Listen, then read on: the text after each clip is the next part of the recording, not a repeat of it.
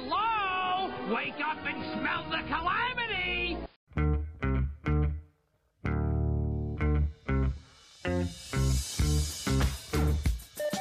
TGIF, it's Manson Mitchell with Gary Manson, Suzanne Mitchell.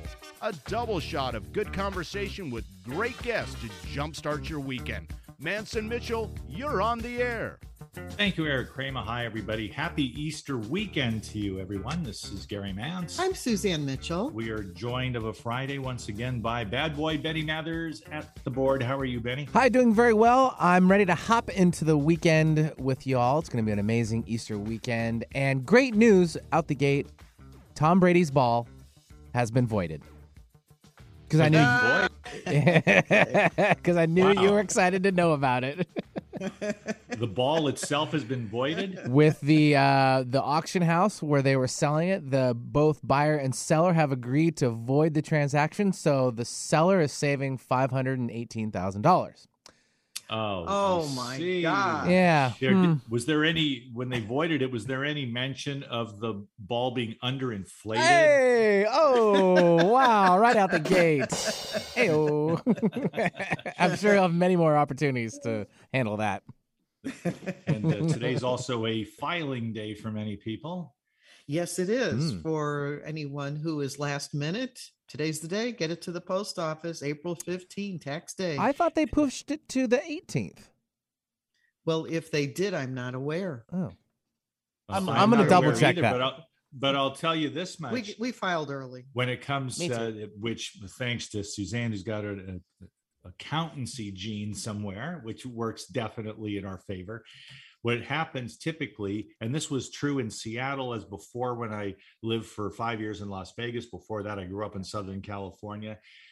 The 15th, the 18th, whatever that day is, you will have news coverage with a reporter standing by as people form a snake line to the post office to get it in before the deadline. Before midnight. Post office stays open late so they can welcome people. So it is the 18th officially, so you have the weekend to knock it out if you need to. And that was actually one of my first radio promotion gigs here at the group 16 years ago. I went downtown Seattle, stood outside the Postal Service, and was helping people they were handing out their taxes, and I would help them put it in the slots and we gave them some little swag back, so it was good times. I had people handing me stuff through their sunroofs because they were just trying to get it in before the 5 o'clock or 6 o'clock deadline. So good times. Oh, right. I love that. I wish I had the foresight to treat people's personal crises as a promotional opportunity. Totally. They got free chapstick out of it. It was good. It was a great day. It was a great day. Absolutely. All right. Thanks for that update and correction, Benny. Always glad to have you with us. Today, we're going to have visit number 2 from number 2. Yep. This book has meant a lot to us. It's called The Way of Miracles, Accessing Your Super Consciousness. And super consciousness can be defined best by the author, but the levels and the layers of mind, when they're working in harmony, can achieve seeming miracles. They also can work to heal the human mind and the human body. And that is the essence, but hardly exhausts the meaning of The Way of Miracles. The author, Mark D. Mincolla, PhD. Mark is back with us for a second time. We only scratched the surface, and we told him so. Yeah. So he's back with us today. We got to talk more about your book, and we finally got him back again. And so let me tell you about Mark Mincolla, PhD, is a nutritional therapist, author of multiple best-selling books, executive producer, and quantum energy healer who has transformed the lives of more than 60,000 patients over the last 35 years. Through his innovative genius, Dr. Mincolla has integrated ancient Chinese energy healing techniques with cutting-edge nutritional science in what he calls electromagnetic muscle testing, a one-of-a-kind approach that identifies each individual's unique needs. We will be sure to give out his websites before the close, but just to give you a hint, he's got 2, thewayofmiracles.com and markmincolla.com. Welcome to Manson Mitchell for the second time, Mark Mincolla. We have questions for you. Suzanne and Gary, great to be back. Thanks for having me. Oh, absolutely. So where do you want to start? Soft opening to an interview. Mark, tell us about the reception. What's the feedback you're getting on this wonderful book of yours?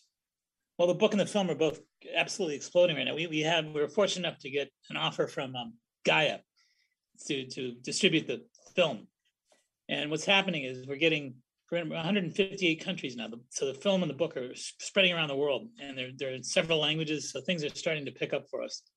We've been deluged over the past 6 weeks or so from people that are from South America, Australia, New Zealand, Africa. We're getting people from all over the world that are just really buzzed up on the book big time. They're really excited about it. And the film, the film is actually right now. The film is actually exploding, and it's selling the book. Fantastic. Why don't you tell us more about the film itself? Well, we're into the book, but what about this film? Didn't know about the film. Well, the film is similar to the book. I mean, it's the same title, The Way of Miracles, and it's slightly differently arranged. It's like it begins with my experience that I went through. I went through an interesting experience, and I had to go through a recovery period and a miracle period. So the book begins in a way that the film takes more time to develop and sort of ease into. The book talks about my experience. The film works its way into that. So the film is about 7 other patients that had miracle experiences, brain tumors that cleared up in 5 months. One woman who was told by the folks at Mass General Hospital that there's no way she could ever give birth, that she was infertile, and they just had to go home and just make their peace with the fact that they'd never be parents. That's just the way it is. So she came to see me in a last-ditch effort. Long story short, she's got 3 daughters right now. So she's got 3 kids, and it's a beautiful thing to see on the film. To see the mother and father and how excited and how enthusiastic they are, and how loving they are, and how excited they are to have a whole family finally, and for the first time in their life. It's a great experience. And there's a gentleman who had Parkinson's, who's jogging 3 miles a day. So we had some really remarkable stories told by some special people. So the film is all about great stories with great storytellers, and the miracles are actually profound. I mean, they're crying. I'm getting all kinds of tears and excitement and joy and laughter, and the emotional expanse from the film is just totally amazing. It's incredible. People are just loving the film. And again, it's taken them to the book, and they're loving the book. So, but it's a great experience. It's a blast. We're going to dive deep into the book today. We talked about some of it last summer, and Gary and I were reviewing the book, and we kind of zeroed in on a couple of things that we really wanted to go into today, which we think will be very useful and interesting for our listeners. And we thought maybe we would just start with a story before we get into too much detail. I thought a good place to start would just be for you to tell the story about a man who came to see you that told you that he can't eat any spicy foods. Even if he thinks about spicy foods, he gets a rash. And when he told you that, what did you tell him? Well, I said, I want to see it. I said, let's talk about your condition. And this man, as you pointed out, explained to me that he had a problem with a very severe skin rash that only came about when he either ate spicy food like cayenne pepper or he thought about it. I said, so wait a minute, you can think about cayenne pepper, you can think about spicy food, and you can break out in a rash? I said, absolutely. So I asked him to show me. So we sat in the office together a few minutes, and I had him close his eyes. And I actually had him think about cayenne pepper, about spicy food, hot spicy food. And within about 3 minutes, his face started to turn bright red. He had a rash all over his whole body. His entire body was broke out in a rash within 3 to 4 minutes.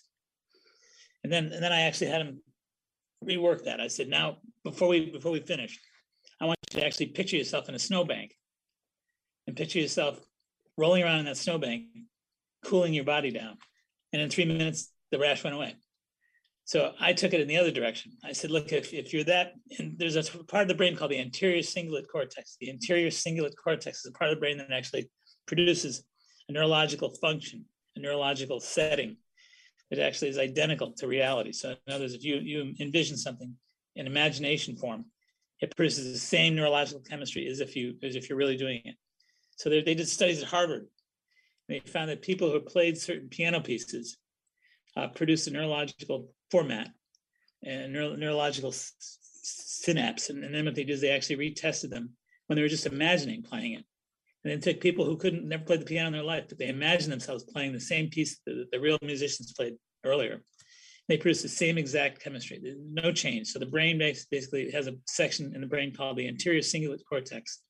And that part of the brain produces physiological changes that are identical to factual reality that take place in your day-to-day life. So you're imagining it, you're producing the same thing. So this gentleman that we were talking about met me in my office unequivocally was displaying a function of the anterior cingulate cortex in point of fact. So he imagines himself eating spicy food, he breaks out in a rash. He imagines himself rolling in a snowbank 3 minutes later and the rash goes away. So, I mean, that's the power of the mind. That's the power of the ability to the conscious mind and the unconscious mind to produce circumstances, events, results that are truly remarkable in the world of imagination. So they can they bring imagination into the world of reality is what they do. That section of the brain is remarkable. And that's a great story, great experience. We have talked about this before with other people, and it is such a critical point. This is how many athletes will develop their athletic skill, is they will be playing basketball, shooting hoops, playing golf, doing the things that they would do in the 3D material world, but they do it in their minds, imagining the success that they're having. And then that translates when they're back onto the field, back into on the course or on the basketball court. And this was such a great demonstration, because here was a man who had a real problem with the spicy food, but the fact that he could just imagine it and get that reaction. And I'm saying to Gary, and how many times do we imagine the worst and we bring it about? And how can we use that imagination like a star athlete to imagine the best and bring that out? And so the fact that you had witnessed both the onset of the rash and then the rash going away in a very brief time, that's a very practical experience. You can tell people all you want how important their imagination is, but you actually saw it in action. And I think that was very, very powerful.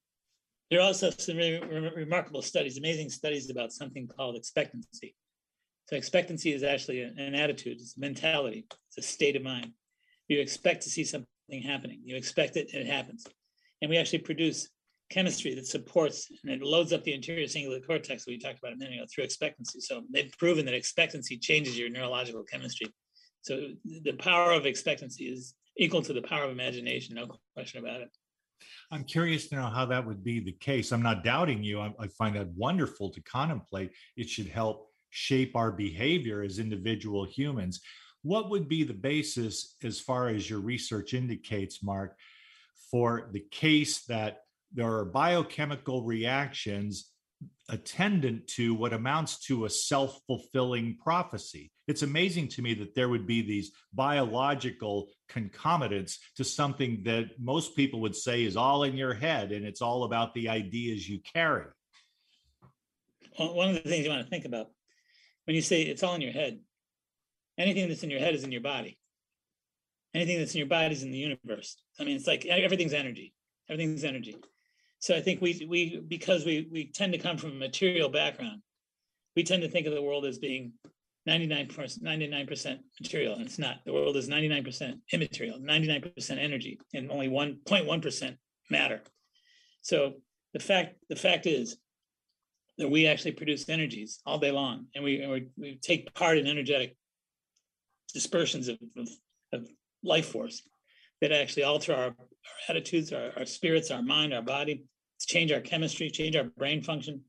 So everything is interrelated. Everything is unified. Separation is an illusion, when it comes to energy. Energy is all clearly about the fact that everything is interrelated. And so I think when you talk about these episodes, people think about certain things. They produce a physiological effect from thought, from words, from concepts. I mean, Dr. Richard Davidson from the University of Wisconsin did a lot of neuroplasticity studies, remarkable neuroplasticity. The neuroplasticity is about the idea that the brain expects change. It loves change. It's built for change. It's made for change. It likes it. So the idea that you have a brain that's functioning in a certain direction and it wants to grow and expand and be different than it was yesterday. And it plays to that fact. So I think neuroplasticity, the work that he's done, is remarkable at explaining the fact that people who program their mind with words alone, they found interesting results in their studies about words and the energy of words. They found that words that were positive had a positive effect. Words that were positive, that were confusing, had a more positive effect. So for people to say something like, I feel great, I'm wonderful, my life is super, the neurological stuff is gonna be favorable. But if somebody says, I'm a genius, which is, who's ever thought of themselves as a genius? Not many people think that. I can name one. And a very stable one at that. That's great. Never mind, Gary. I'm sorry. Please continue.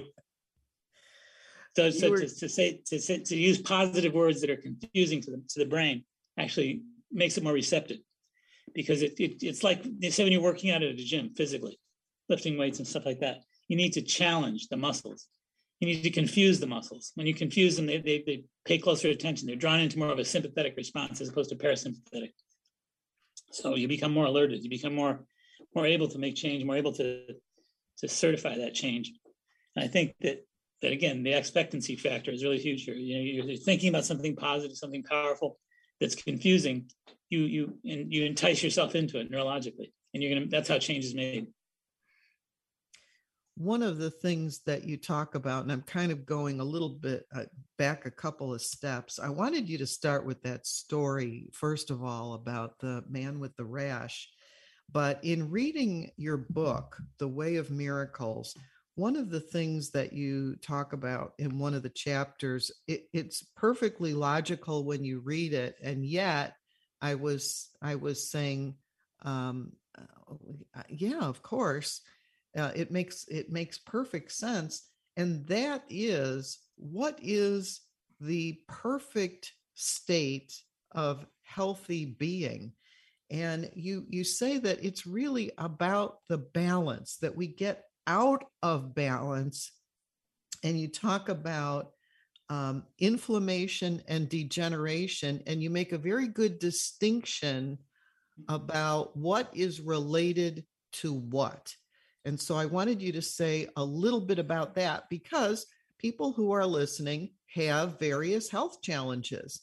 Some of their health challenges might be, arthritis, they might be Crohn's disease, they might be, migraine headaches, something like that. What is the distinction that you make about when we are not balanced? What state are we in? What are the two different states that we're in if we're not in balance? Well, I first of all want to bring up the point that for me, everything is energetic. It starts, as I said earlier, everything's energy. So the system of medicine, the system of healing that I put together, that I developed years ago, is healing based. That it's healing based at an energetic level, not at a material level. So I think by correcting the energetic properties, you eventually work peripherally at the outer levels. So it's like the stone that ripples from the inside out. You work on the inner core energies, and the physical body comes around. But I think that when you think about energy, the concept of energy says there's three options when it comes to energy of disease. You can have disease versus wellness. I think you can have, number one, you can have too much energy, you can have not enough energy, and you can have a balance of energy. Those are your three options. Energy only has three knobs. There's only three knobs for energy, folks. The three knobs are too much, not enough, and balance. So if you have an energy condition that we diagnose at an energetic level that's too much, it's inflammatory. Inflammation is representative of too much. So the idea that somebody's inflamed There's too much heat in the body. There's too much inflammatory chemistry in the body. There's too much, and inflammation looks swollen. It looks hot, red, and swollen. It's not fun stuff. So there's the excess. Or somebody could be degenerative, like you mentioned earlier. The degenerative response is deficient. It's not excess. It's deficient. So there are conditions that are excess, and there are conditions that are deficient. And obviously, the goal is to find your way to the middle to balance. But I think that something like osteoporosis, osteoarthritis, those are degenerative conditions. Those don't have enough support. They're lacking energy.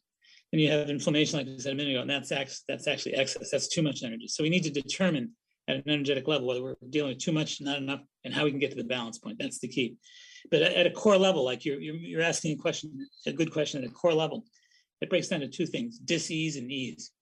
So dis-ease, hyphenated, dis-ease, is just what it sounds like. There's too much stress, there's too much imbalance, there's too much worry, there's too much mental consternation, insomnia, blah, blah, blah. And that's actually representative of dis-ease. And dis-ease actually produces a deficiency. Dis-ease produces deficiencies. It wears us out. It breaks us down. It burns out our parts. So ease is something that we would consider the opposite of dis-ease. Ease is about peace, balance. It's about homeostasis is a big word. I think homeostasis is the buzzword for balance and for ease. But ease, just like it sounds, ease is not inflammatory. Ease is not a stressful scenario. Ease is calm. It's peaceful. It's balanced. It's not impulsive. It's much easier to regulate wellness from the standpoint of ease than it does dis-ease. A question for you. This is the perfect time for me to ask it, and it'll take us to our one and only break at the bottom of the hour. Mark, what do you make of claims on either side of this idea, actually, that according to just about every metaphysical type I've met in the last 20 years, will say that you cannot destroy energy, and they'll quote Einstein, it changes form, but you can't destroy energy. The implication of that, I hear from certain skeptics, is that we are saying that the volume, which is a universal proposition, the volume of energy can, according to some research, actually be reduced when the conditions are right for it. So what happens to that so-called, I'll put it in quotes, missing energy or reduced energy if in fact we can't destroy it? What happens to all that? I think there's two levels. There's two levels at work here. There's a core level of energetic reality. So at the core level of energetic reality, there's a given concentration of energy in the universe. So the universe, like the old saying is, if you pluck the molecule out of the universe, the whole universe would collapse. So at the core level, at the constitutional level is a good word, constitutional level, the core of energy in the universe is unchanged. It's the same. It's always the same. You never add or subtract to it. It can either be created or destroyed, only transmuted. So the transmutation is possible. But at the superficial level, you have movements, you have changes in manifestation, movements that come from the core constitutional level of energy that actually can alter themselves and can become lesser or greater. So I think the movement is not below the surface. It's at surface level and higher. So energy, again, has two different positions. It has a core position and it has a superficial surface positioning. But the constitution of energy remains unchanged, in my opinion. You can't change the constitution of energy. You can only change the manifestations that come from the constitutional energy. So that which emanates from that core is changeable. The core itself isn't. Yeah, interesting. And I had not heard it explained in that way. A core level of energy. Right. Yes. Excellent. Let's go ahead and take our break. We have so much to talk about. There is so much in this book that people can use. You can begin immediately and derive benefit.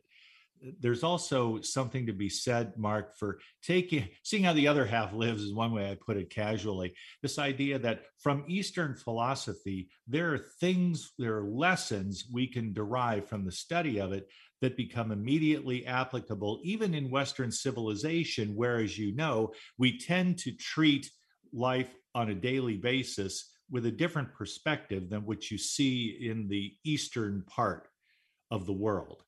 the Asian philosophical mindset is distinct from the Western mindset. Maybe we can get into a little bit of that and see how we could have the best of both worlds, or both halves of the world, shall we say. Let's go ahead and get into all of that and more when we come back. Mark Mincolla is our guest, and his wonderful book, which is called The Way of Miracles, should be sufficient encouragement for anyone. It really is a fine book. Hang in there. We'll be gone just a couple of minutes, and more of Mance and Mitchell right here on AM 1150.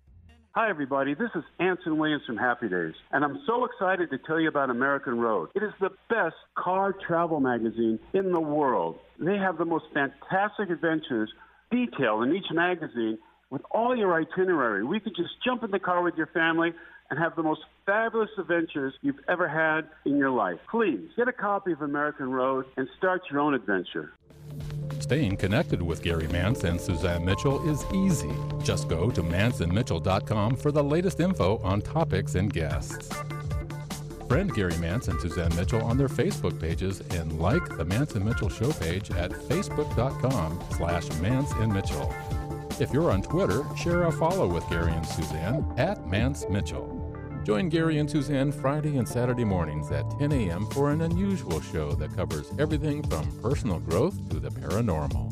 Here's an amazing act. Here's a tremendous act. Here's a startling act. The amazing, the thrilling, the greatest, spectacular, incredible, exciting, wonderful, world fame, most unusual novelty act. The home of the A-Team of Alternative Talk is manceandmitchell.com. Heard right here on Alternative Talk 1150 AM or streaming live from your computer anywhere.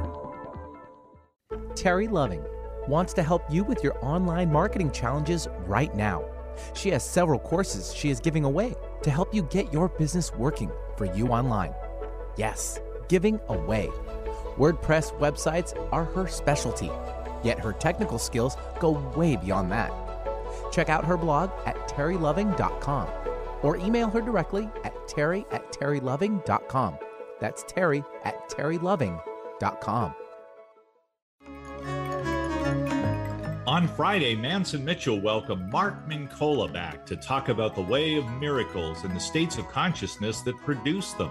On Saturday, Christine Upchurch looks at the transformation of the planet. What is programming and what is truth? Bringing you mastery and mystery since 2007. We are Mance and Mitchell, Friday and Saturday mornings at 10, right here on Alternative Talk, AM 1150. Get your daily dose of variety. Alternative Talk 1150. Welcome back to Mance and Mitchell. We are talking with Dr. Mark Mincolla, author of The Way of Miracles. Mark, if people would like to get your book or maybe look you up on a website, where are some of the places that they can find you in the interwebs? The easiest hit is go right to Amazon. Amazon will take care of you. Amazon's got the book. All right. You can actually check in with our website for any information you want to get from us at markmincolla.com. markmincolla.com. And if you're wondering how Mincolla is spelled, it's Mincolla. Mincolla. Mark Mincolla. You can get this book on Kindle too, right? Yes. In fact, we just finished the production of audio, so it's going to be an audio really soon. Audio, and there's a movie. And there's a movie. You're the whole package. That's great. And the movie and the book are in 5 languages too. So things are moving. I'd like to start this half hour with another story.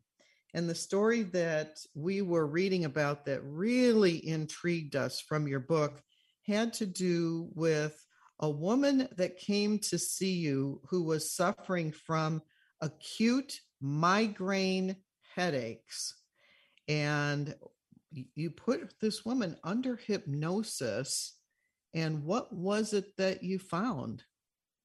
Well, the story is about a woman who, under hypnosis, actually regressed. Yes, for those who don't know what regression is, you go into past life experiences. Our listeners know this. Yep. So she went into a past life experience, recall, a total recall. And she saw herself in the Wild West as a barmaid. She saw herself standing at the bar, and between two drunken cowboys who actually drew their guns drunkenly and took a random, careless, reckless shot, and the shot went into her head, And she recalled that life experience, that the bullet was going into her head and caused a horrible pain before she died. And she actually tuned into the fact that she held on to that pain through more than one lifetime. So she had migraine headaches for 2 lifetimes after that experience. So what would happen is you neutralize the memory, so to speak. And by neutralizing the memory, you're actually neutralizing the energy that was associated with the pain. And then the headache stopped happening. So under hypnosis, you can actually tap into the experience by recalling it, by pulling the details up, and then by taking the time to intentionally separate yourself consciously from the experience, and the pain is diminished that way. Past lives, reincarnation, many lives. Okay, if we're going to go down that road, let me ask you this, Mark Mincolla. Do you recall the first time in your publicly intellectual life, and as an author and researcher and practitioner, do you recall a moment when you said, I don't think I can really deny the reality of reincarnation, regardless of what the skeptics say? Yes, absolutely, I can. Yep, I can. And I feel that there's such a distinction, such a difference between my physical being and my spiritual being. That there's an essence. It's kind of like, I just unfortunately went to a wake 2 days ago for a friend of mine that was 9 years old. And she was a great inspiration. She was a great astrologer, an intuitive, a spiritually wise woman. She was a very special and remarkable person, meant a lot to me. But anyway, I went to her wake the other morning, 2 mornings ago. And to see the physical body in the prone position in the box, was just such an incredible thing, because I could feel her energy in the room. It's strange, because more than ever before, I saw her body in the coffin, but I felt her energy in the room, and I felt her connecting with me, communicating to me, and I felt the levity of her spirit. I felt the lightness of her spirit, the presence of her spirit, completely palpable, totally palpable. But I think that the idea is that the body is just a vehicle. Is anybody who believes in reincarnation is aware of, that the body is just a vehicle, and the spirit is actually what animates the vehicle of the body.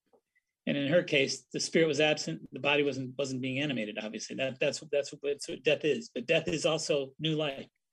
So that the concept of energy being neither created nor destroyed, only transmuted, comes up again. So we are energy. We are clearly energy. When we're alive, we have that vivacious energy called the spirit within us that's animating us, directing us. And I think that expression of animating force is the key to the process of reincarnation, repositioning itself, reattaining itself, assuming new physical manifestations. So the idea that we have the spirit to vivify ourselves, and that spirit actually moves around, like we said, energy in pure energy terms. It can't be created nor destroyed, only transmuted. And transmutation is what I think reincarnation is all about. Our spirit transmutes into other forms. There's something I'd like to read from your book, if you don't mind, just a quick paragraph here, and ask you about it. From page 116, one of the parts of your book that I particularly resonated with was this idea of purpose. And under the heading of purpose, you write, pain makes us feel. In a world that has all but forgotten how to feel, feeling anything can feel good. Beyond that, there's a powerful release of energy that comes from the pain that forces us to feel. Many of us are subconsciously attracted to circumstances and people we know will present us with the most painful karmic challenges. Such a perilous attraction can ultimately force us to get in touch with the kind of intense emotion that will empower us to move beyond them. This serves us by making us formidable in the end, or as the German philosopher Friedrich Nietzsche eloquently stated, that which does not kill us makes us stronger. And I really like that paragraph, because I think, generally speaking, people are looking for the ease of life, that little frontal lobotomy that will keep them happy all the time. But it seems like when we incarnated to work through challenges.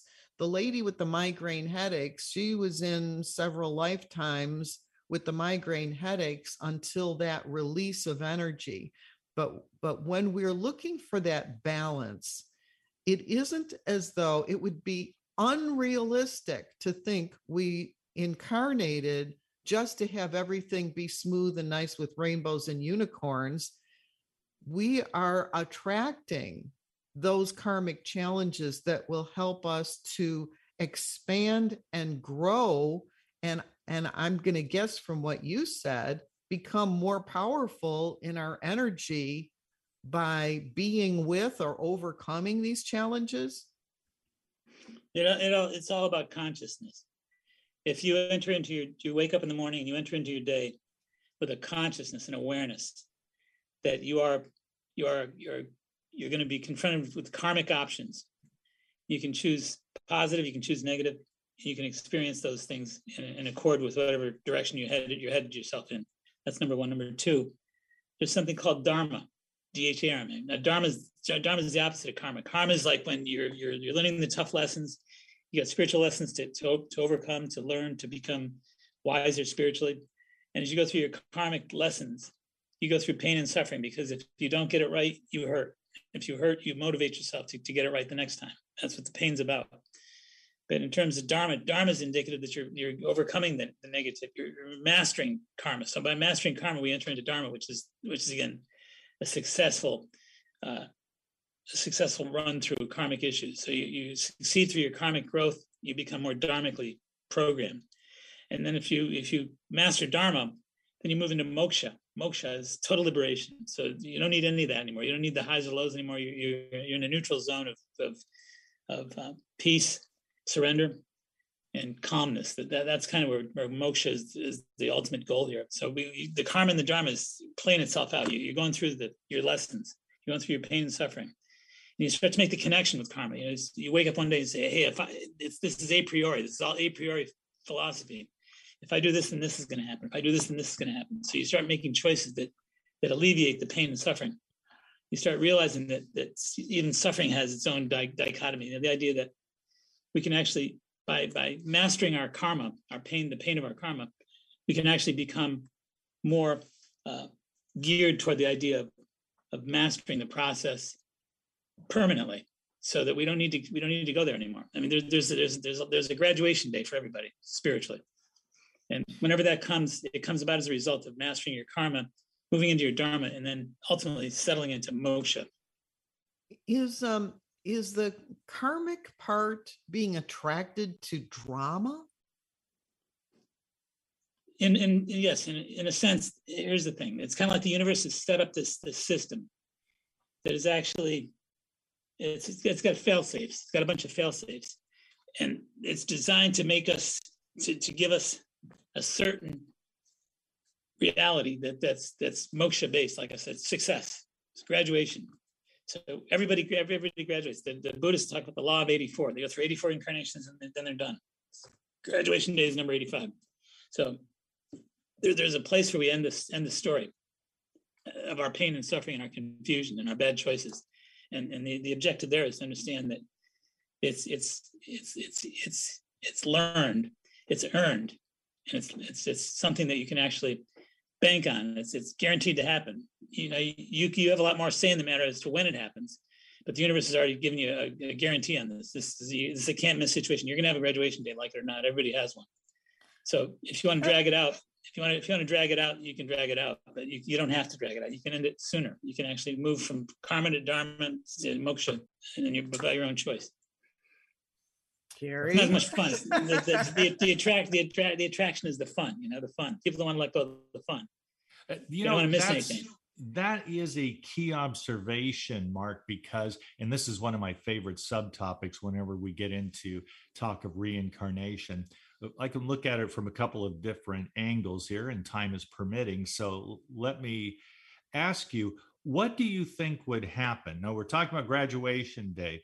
Could there be a so-called graduation day for an entire species and every other species besides, including the ever-loving cockroaches, who it is said would survive a nuclear holocaust?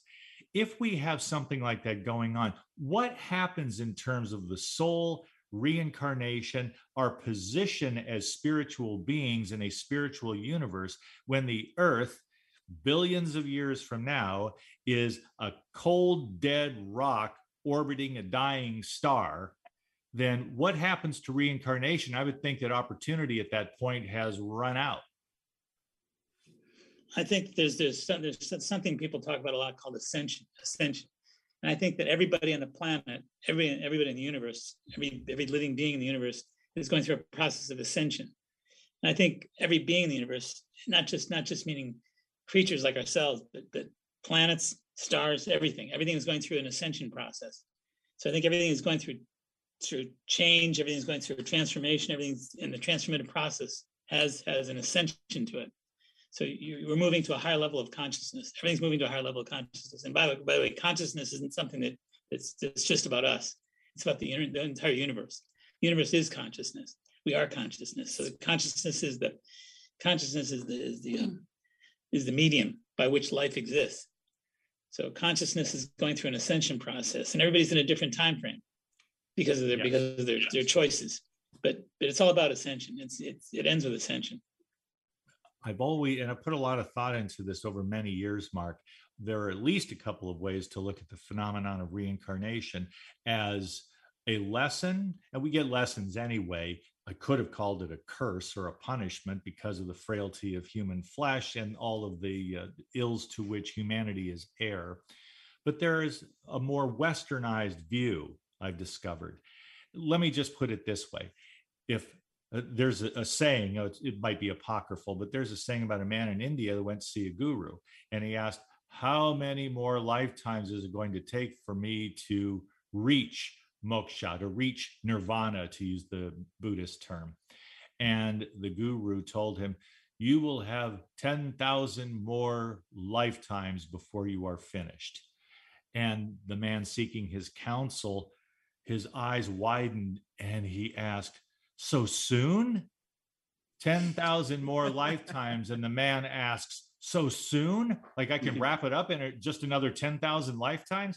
In the Western world, reincarnation is the door of opportunity and life is knocking. So when you have to lay down this body because it's no longer functional, you go to the spirit world, presumably, there, and then you come back to Earth.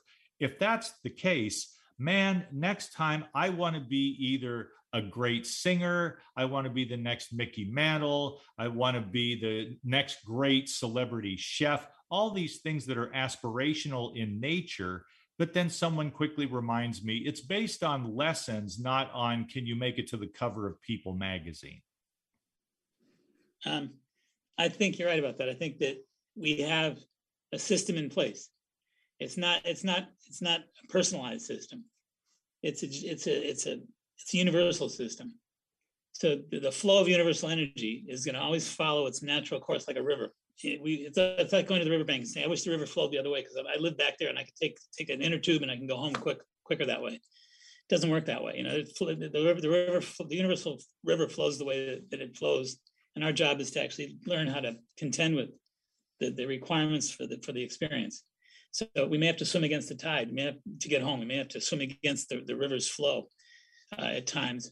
Other times we have to learn the artful way of going with the river flows. The river is going in whatever direction the universe is preset for, so to speak. And I think we just have to contend with the response thereafter. Thank you for that. One of the things you write is when confronted with the most important challenging choices, poor decisions activate the power of our karmic gravity. And so I was looking at the free will and the power of our decisions to go one way or another. Gary and I this morning were talking about having tough conversations with people. And I said to Gary, it seems like there's two ways you can go with a tough conversation. One is to be honest about your own feelings. This is how I perceive things to be. And so you speak your truth in a way that can really affect the relationship negatively. And I said, and the other way you can go is to let the tough conversation go and take the point of view that in the big picture, this one item is just not that important.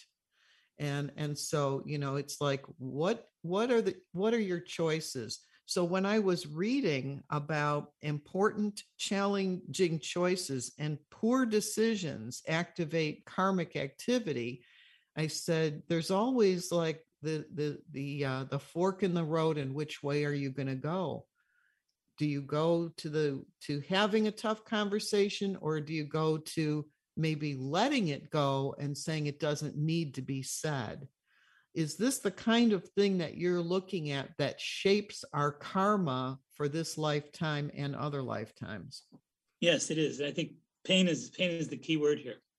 I think that we have a choice between short-term suffering, long-term pain.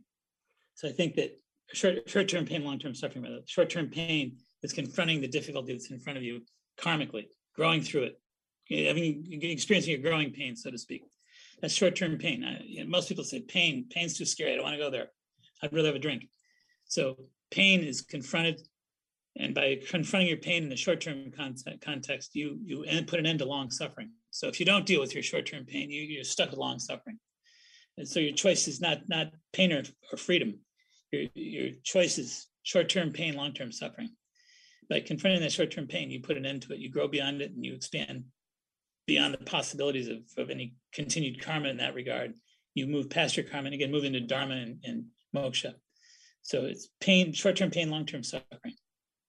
It looked to me like if I'm going to take on the challenge of a difficult conversation, that I put the relationship at risk to do so.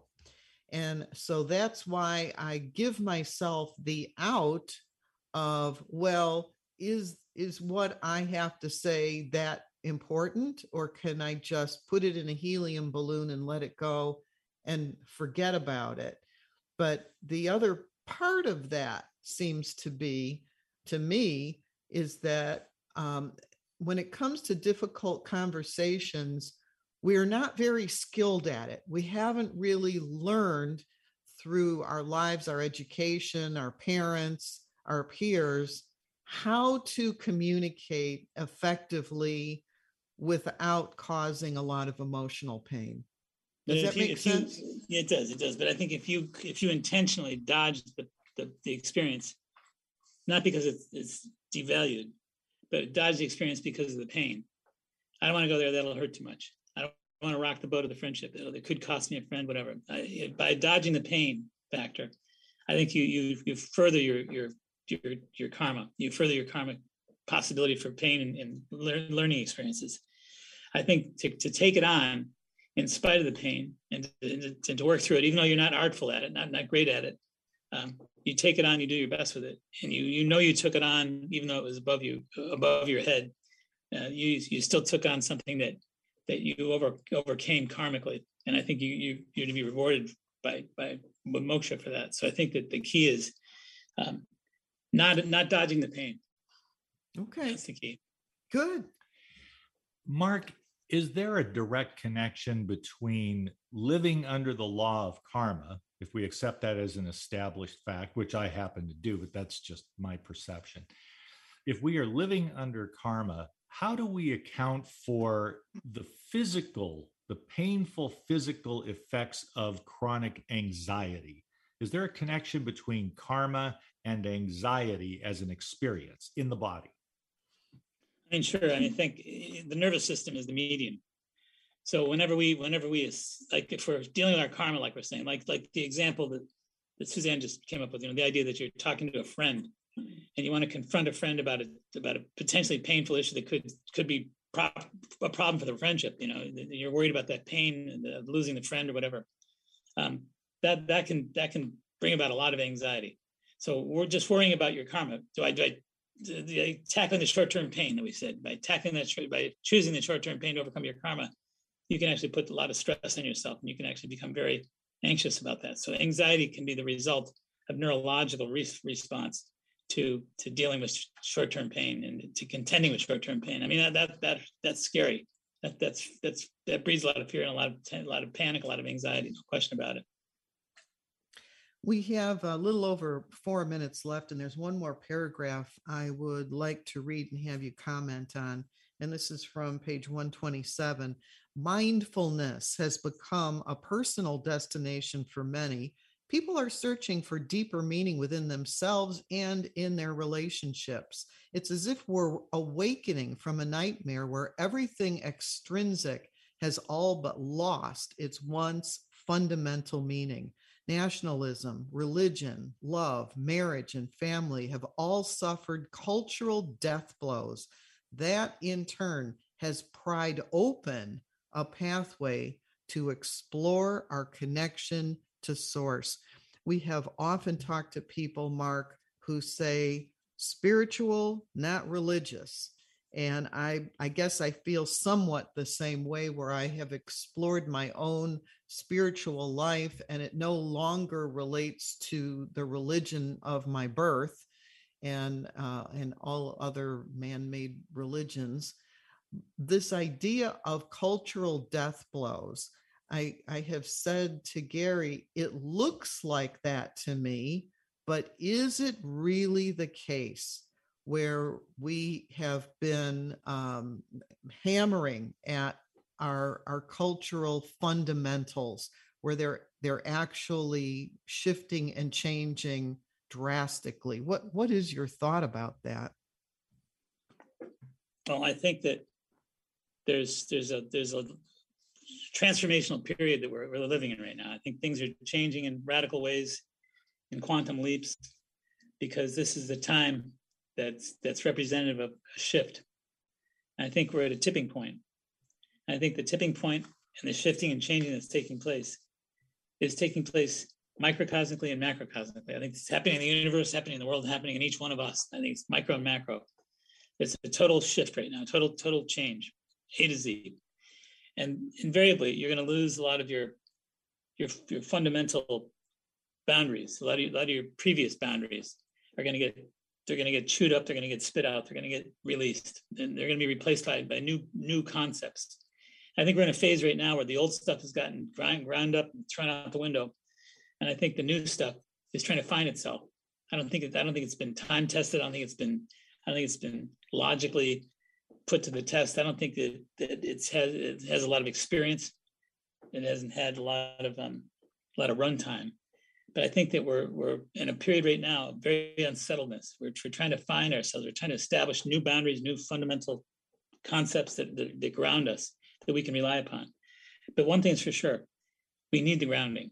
So whatever we do, whatever we're putting together, whatever we're rebuilding, whatever we're putting together for our future, so to speak, needs to be centered and grounded, because we can't function without that groundedness, that centeredness. We just become like amorphous at that point. And I think there's a lot of amorphous stuff going on right now in the world. I think that the world hasn't figured itself out, and it's just dealing with the pure change. That's all. It's just pure change. There's no foundation to it, no boundaries to it, no order, no margins, no order at all. It's a mess right now. But it's supposed to be a mess right now. It's designed to be a mess right now. We have heard this from a couple of people, including Barbara Marx Hubbard, who passed away. She said, we're at a crossroads. We can go one way or another, but we're right in the middle of some very profound change. I believe that. And she said it could be the end of humanity. She didn't know. She said, you never know. Farewell and adieu. Hopefully not. We're having to wrap it up here, Mark Mincolla. Always a joy to have you with us. Let's hope there's a visit number 3 sometime very soon. Kudos to you on your wonderful book and film, The Way of Miracles. I'm glad that life is treating you so well. Apparently, you treat life very well and very maturely at that. So thanks again, Mark. We'll do this again, and have yourself a wonderful Easter weekend. Gary and Suzanne, thank you so much. Have a beautiful weekend yourselves as well. Enjoy your beautiful work, too. Thank you. Thank you. And join Gary Mance at 1:00 for American Road Trip Talk. We're going to be talking about the Tulip Festival. Have a great weekend. Happy Easter, everyone.